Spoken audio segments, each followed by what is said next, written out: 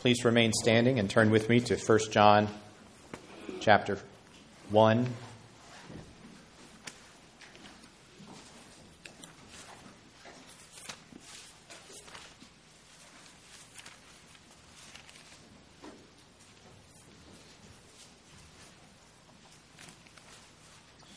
We'll read chapter 1, verse 5 through chapter 2, verse 2. This is the message we have heard from him and proclaim to you, that God is light, and in him is no darkness at all. If we say we have fellowship with him while we walk in darkness, we lie and do not practice the truth. But if we walk in the light, as he is in the light, we have fellowship with one another, and the blood of Jesus, his Son, cleanses us from all sin. If we say we have no sin, we deceive ourselves, and the truth is not in us. If we confess our sins, he is faithful and just to forgive us our sins and to cleanse us from all unrighteousness. If we say we have not sinned, we make him a liar, and his word is not in us. My little children, I am writing these things to you so that you may not sin. But if anyone does sin, we have an advocate with the Father, Jesus Christ the righteous. He is the propitiation for our sins, and not for ours only, but also for the sins of the whole world. Amen. Let's turn now to our sermon text, which is Micah chapter 7.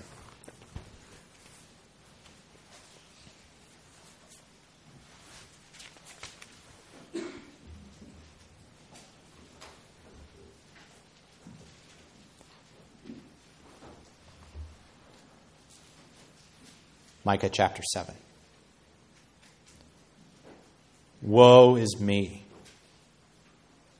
for I have become as when the summer fruit has been gathered, as when the grapes have been gleaned.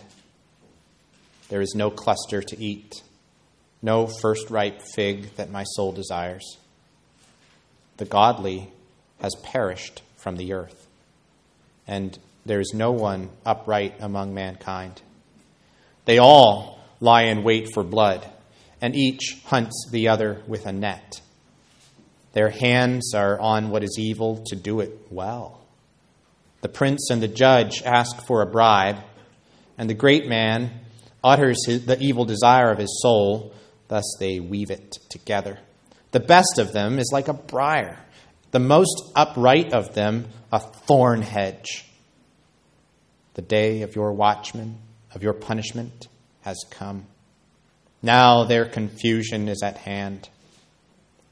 Put no trust in a neighbor. Have no confidence in a friend. Guard the doors of your mouth from her who lies in your arms. For the son treats the father with contempt. The daughter rises up against her mother. The daughter-in-law against her mother-in-law. A man's enemies are the men of his own house.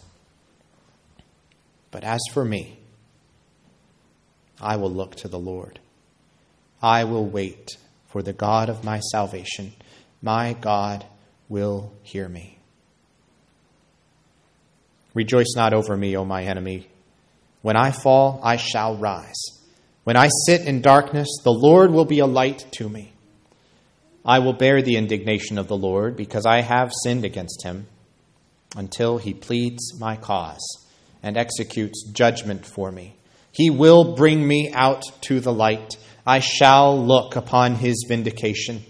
Then my enemy will see, and shame will cover her who said to me, where is the Lord your God? My eyes will look upon her. Now she will be trampled down like the mire of the streets. A day for the building of your walls. In that day the boundary shall be far extended. In that day they will come to you from Assyria and the cities of Egypt, and from Egypt to the river, from sea to sea, and from mountain to mountain. But the earth will be desolate because of its inhabitants, for the fruit of their deeds. Shepherd your people with your staff, the flock of your inheritance, who dwell alone in a forest in the midst of a garden land. Let them graze in Bashan and Gilead, as in the days of old. As in the days when you came out of the land of Egypt, I will show them marvelous things. The nations shall see and be ashamed of all their might. They shall lay their hands on their mouths. Their ears shall be deaf. They shall lick the dust like a serpent. Like the crawling things of the earth, they shall come trembling out of their strongholds. They shall turn in dread to the Lord our God, and they shall be in fear of you. Who is a God like you, pardoning iniquity and passing over transgression for the remnant of his inheritance? He does not retain his anger forever, because he delights in steadfast love. He will again have compassion on us. He will tread our iniquities underfoot. You will cast all our sins into the depths of the sea. You will show faithfulness to Jacob and steadfast love to Abraham, as you have sworn to our fathers from the days of old. Amen. You may be seated.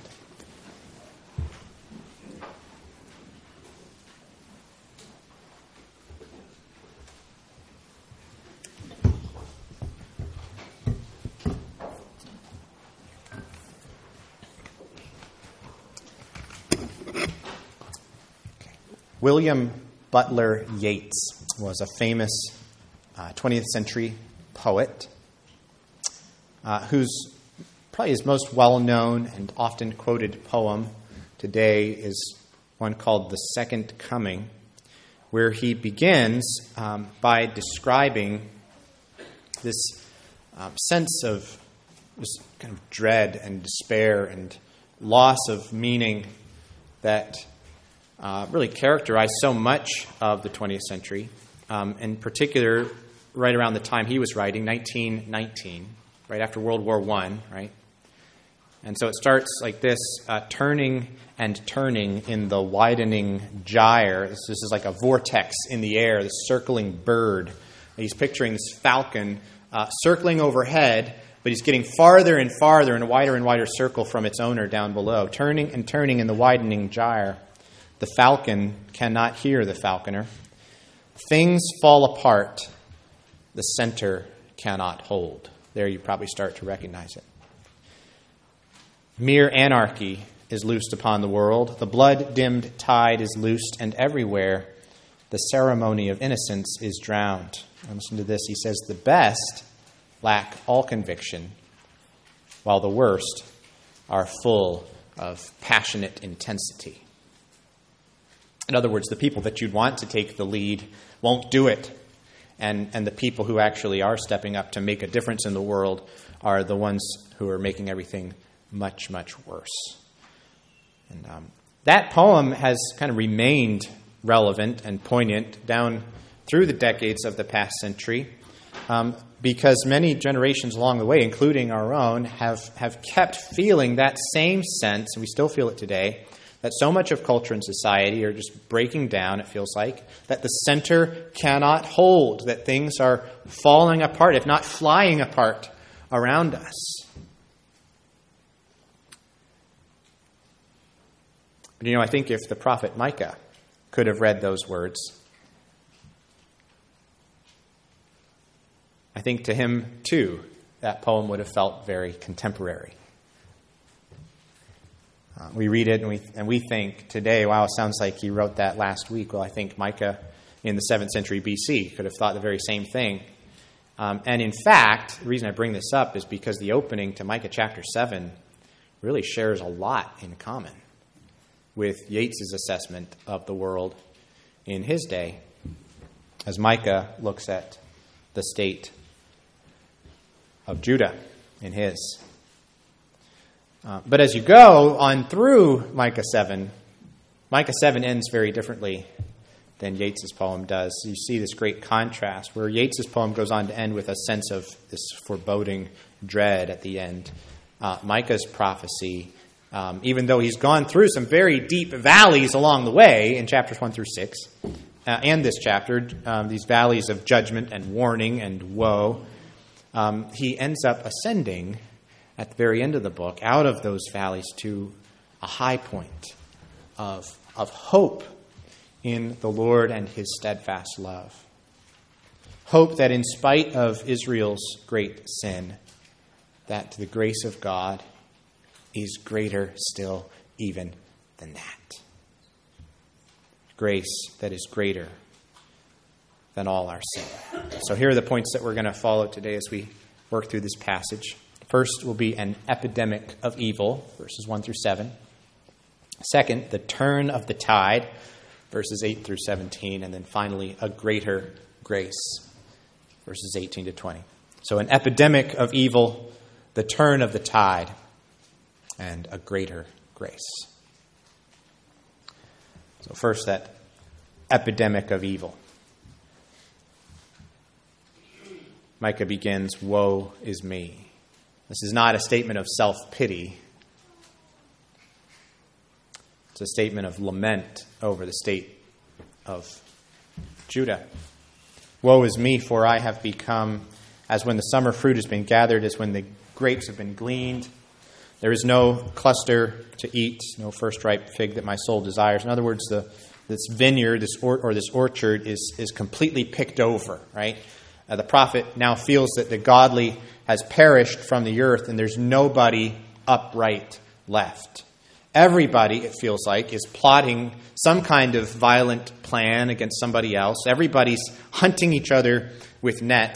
Our kids recently learned a version of tag called Chaos Tag. I didn't play this when I was a kid, but they've been playing with their friends. Sounds pretty fun. It starts with the rule, though, that everybody is it.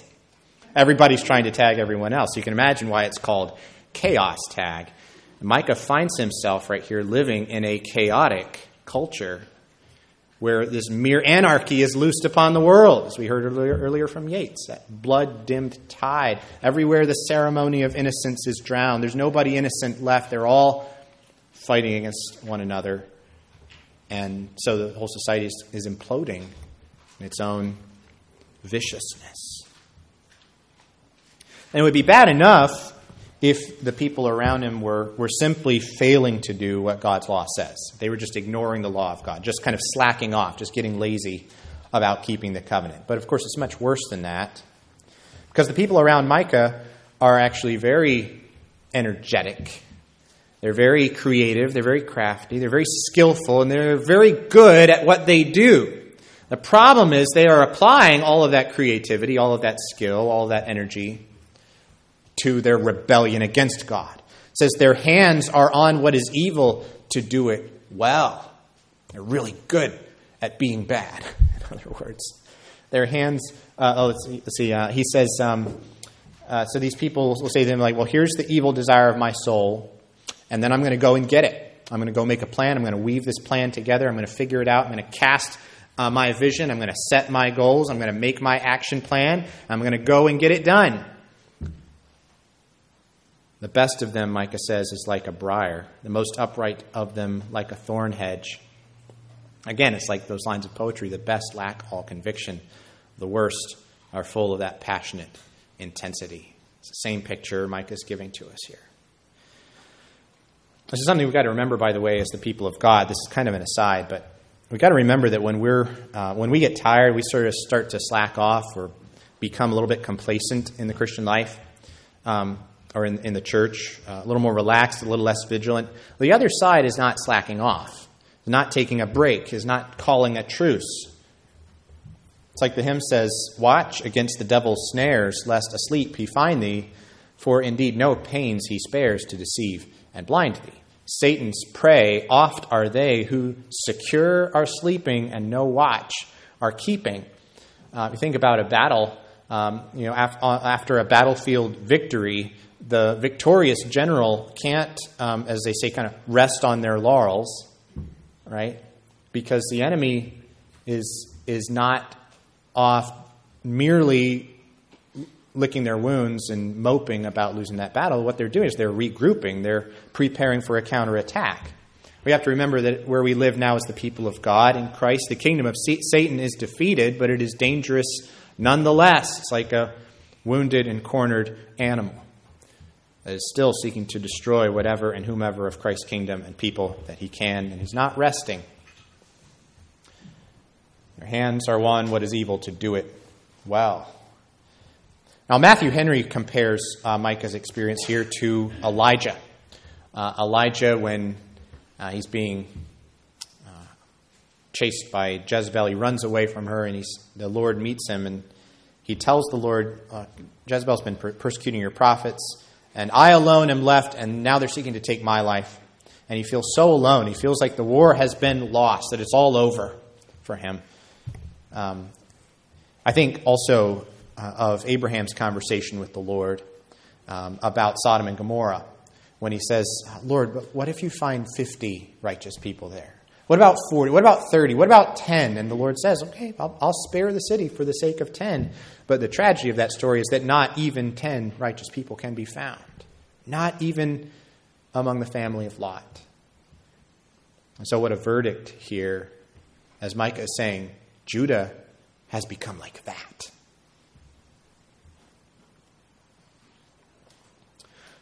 Now we could think a little more broadly. This relates to not just this particular historic situation for Judah. This is really the basic normal state of the human race ever since the fall. Right? This is what Paul is getting at when he's in Romans 3. He's quoting from the Psalms, and he says in Romans 3, none is righteous. No, not one. No one understands. No one seeks for God. All have turned aside. Together they have become worthless. No one does good, not even one. All have sinned, right? Romans 3:23. Many have memorized that. All have sinned and fall short of the glory of God. It is an epidemic of evil. Or now I guess in this decade we could call it even worse. It's a pandemic of evil. Unleashed by that first sin of Adam, encompassing all of us and each of us. And what's happened here among the covenant people is that universal problem of sin that infects all of humanity in this general sense has taken a particularly intense form. It's like in Judah, it has come to maturity in this particularly severe way. It's been ratcheted up in intensity. It's like they've turned it up to 11. And it's all the worse because this is the covenant people of God who are supposed to be different, who are supposed to be living according to the law of God. And yet, here we are. Notice how that problem of widespread sin, this epidemic of evil, is leading to the breakdown then of Israel's society, of the relationships among the covenant people. Even where, think about this. Because of God's common grace, where he restrains the evil in the world, because of that, even among very wicked people, you will often find vestiges, traces of good, especially in their closest relationships, maybe within families, for example. Real loyalty, real sacrificial love. You could think often twisted and distorted by the evil in their hearts, but there's something there. You could think, for example, about like The Godfather, where you have this mastermind of crime and theft and murder and all kinds of evil, and yet within the family there's this bond, this fierce commitment, and it's something that's almost admirable, right? Even though it's distorted and twisted. But in this community, look at what's happened. Look at how bad it's gotten. That even those vestiges, even those traces of goodness, of evil restrained, of loyalty and love having some kind of respect, at least in families, even that is gone. Neighbors can't trust each other. Friends, even your wife, even your son or your daughter. A man's enemies, it says, are the men of his own house. Israel has descended so low. The covenant community has become not a community at all. It has been totally overrun by this epidemic of evil, so that the people cannot trust one another. What you're seeing described here is really the opposite then of Micah 6:8, that famous verse from the last chapter This is the opposite of doing justice and loving kindness or chesed and walking humbly with your God. It's all been reversed. Things are not just wrong in Judah. They are exactly wrong. They are the opposite. They are diametrically opposed to how God's people are supposed to be, to what the covenant community is supposed to look like.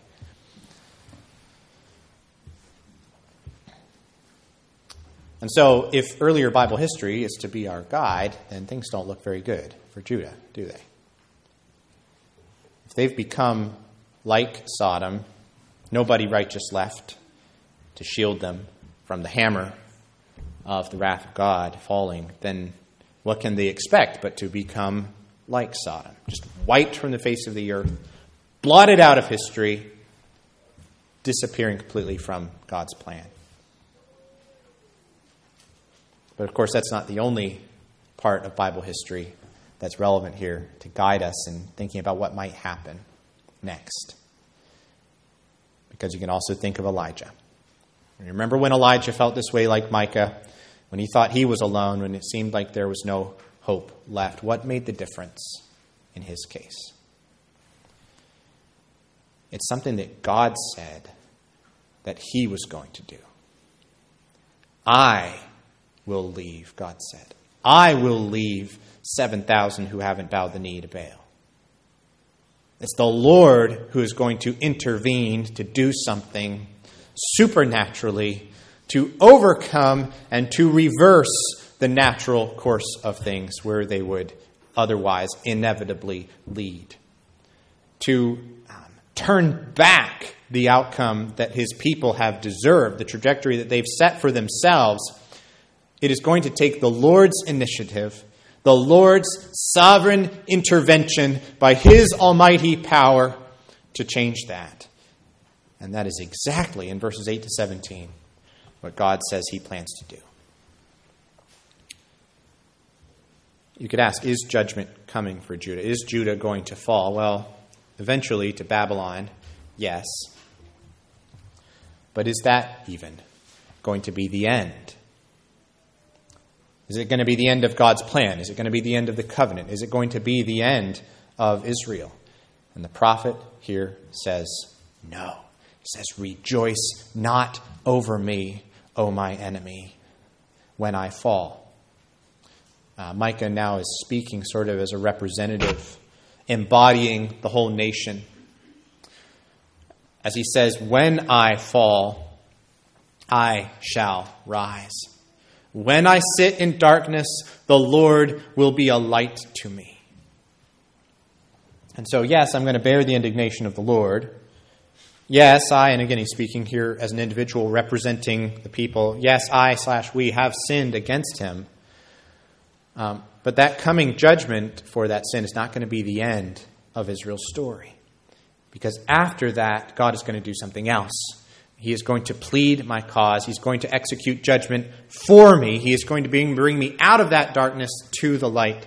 Micah is looking forward then to this great sea change, what we're calling the turn of the tide. When the judgment is going to have passed by, the judgment is going to be over, and God's people are going to experience a time instead of renewal and restoration on the other side. And then it's their enemies then who are going to find themselves now no longer the instruments of God's judgment against Israel, but the objects of that judgment, right? Because they too have rebelled against the Lord. Although that's not the only outcome, even for the nations. They're going to become the objects of God's judgment unless there's an exception, right? Look at verse 13. Verse 13 is the judgment. The earth's going to be desolate because the inhabitants for the fruit of their deeds. But look at verse 12. Verse 12 is the exception. Verse 12 is the way out even for the nations, the ones who come from Assyria and Egypt, but they gather with Israel. They gather with the people of God. And that takes us back, if you can remember, back to chapter 4, the imagery of that city on a hill, the nations flowing to Mount Zion that's been lifted up above all the other mountains. The whole world finding blessing and security and peace. How? By joining with the people of God in the worship of the one true God. It's the hope not just for Israel and for Judah. It's the hope for the world. It's one and the same. It's for God to become their shepherd, verse 14. For God to do again in the future something like what he has done in the past. This is going to be, you could say, a new Exodus. Marvelous things. Like what God did for Israel when he brought them out of Egypt, that's what it's going to be like when God does this again for Israel and for the world. And you notice how God's victory over the hostile nations, the ones who don't repent, or don't gather with Israel, that victory is pictured in terms here, this is wonderful, it's pictured in terms of the curse against the serpent from way back in Genesis 3. On your belly you shall go. You remember how God told the serpent that? All of the days of your life. And you're going to eat the dust. And one day what's going to happen with the offspring of the woman is going to crush your head, devil. See, the defeat of the nations that Micah is looking forward to here is part of that promise. It's part of that history that God previewed for the whole world. It's part of fulfilling that arch promise from the very beginning. These nations are, in a very real spiritual sense, the offspring of the serpent. And that's why they're going to share his destiny. But see, Micah wants God's people to know, he wants you to know this morning, as the people of God living today, that that is not the only possible outcome for you. It's not the way it has to be for you. If you hold on to your sin, if you stay committed to your rebellion, if you keep pouring all of your energy and your creativity and your skill into devoting your life to the pursuit of your way and your pleasure and your plans for your personal happiness, well, then yes, then you're going to come under this judgment. But what if there is another way? What if there is a way for God to be your shepherd?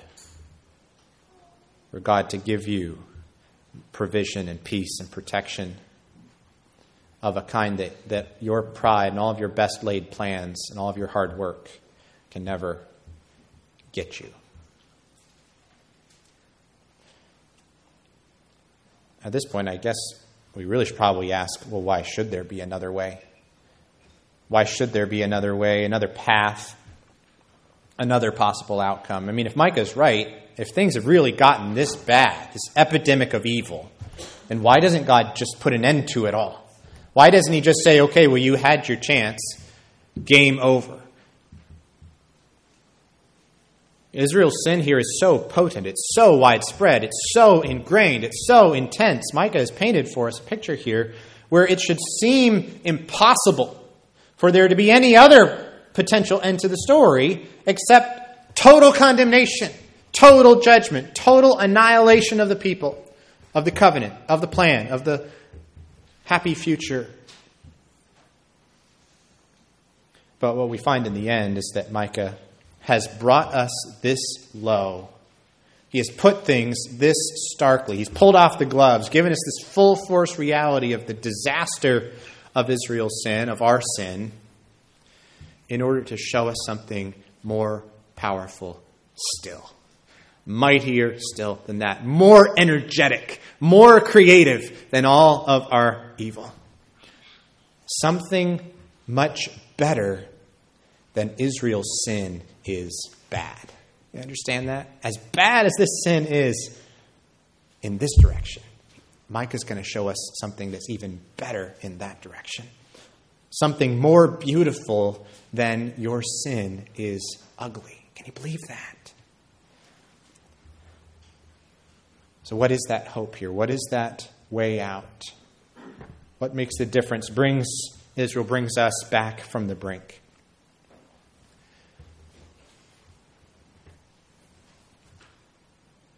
I'll tell you what it's not. It's not Israel trying again, getting a second chance, trying to do better the next time. What makes the difference is something outside of Israel. It is the character of God. It is something about who God is, about what God is like, and in a way that separates him from everybody else. A way that God is unique. That's how this book ends. As Micah asks this great question, who is a God like you? Pardoning iniquity, passing over transgression for the remnant, course, that's been a recurring theme in Micah, right? Yes, most of the nation actually is going to come under judgment, but God is preserving a remnant. He's going to keep his covenant going. He's going to make sure that his promises do not fail, because he's going to do what it takes to preserve a people for himself, to keep a community intact, keep things from falling apart, to hold that center when Israel cannot hold the center for themselves. And so, yes, God is a righteous judge. Yes, he's going to deal with sin with perfect uprightness and integrity.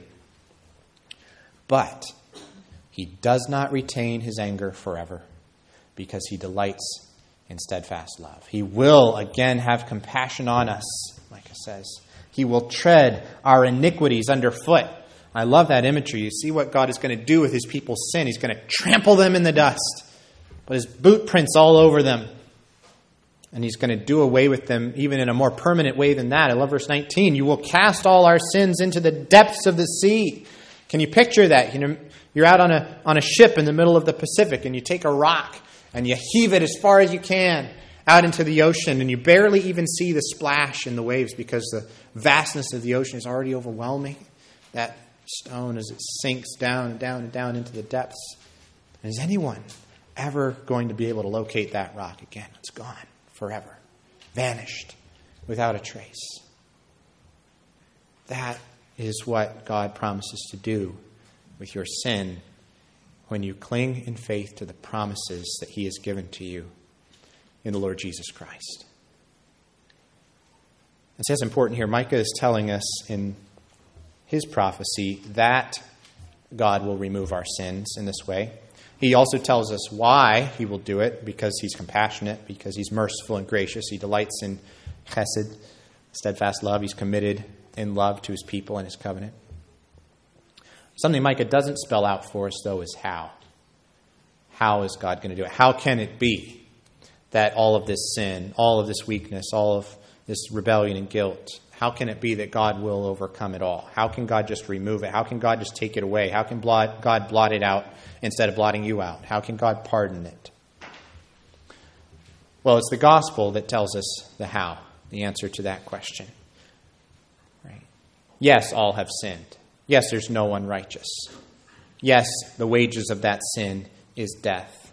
That's what we deserve. Not pardon, not grace, not forgiveness. We deserve condemnation and hell. But then the gospel goes on, that the free gift of God is eternal life through Christ Jesus, our Lord. Because Jesus offered to God that perfect life of obedience that we could never live. Jesus died on the cross, the death that we deserved to die. He obeyed in our place, and he suffered in our place. See, now it's through believing in him that the scriptures say we can escape the judgment that we deserve. That is the how. That is how God will pardon all our sins. It's through Jesus, through trusting him. We escape that judgment and get instead the blessing and the everlasting joy that Jesus has deserved for us. Because, of course, Jesus didn't stay dead, right? Our sin, our guilt, the death that we deserved, all of those things stayed buried in his tomb. But Jesus did not. He left them there in the depths. And he rose again to new life in the resurrection. He tread our iniquities underfoot. He cast all our sins into the depths of the sea. But he rose victorious to an unshakable, unlosable life that now he shares. Now he shares with you. He shares it with every person who looks to him in faith and says, Lord Jesus, I admit it. My sin is bad. It is really bad. My guilt is great. It is heavy. It is overwhelming. It is more than I can handle.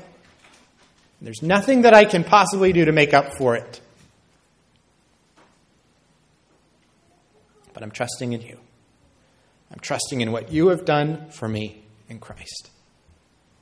I'm trusting your gospel promise that says that your grace is greater. It's even stronger than my guilt. It's a grace that is greater than all our sin. Let's pray.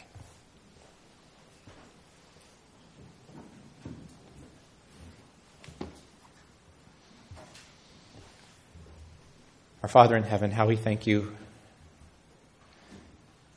that where our sin increased, your grace abounded all the more. So that as sin reigned in death, grace also might reign through righteousness, leading to eternal life through Jesus Christ our Lord. Lord, as we prayed before, so we pray again. Help us to heed the warnings of the prophet Micah,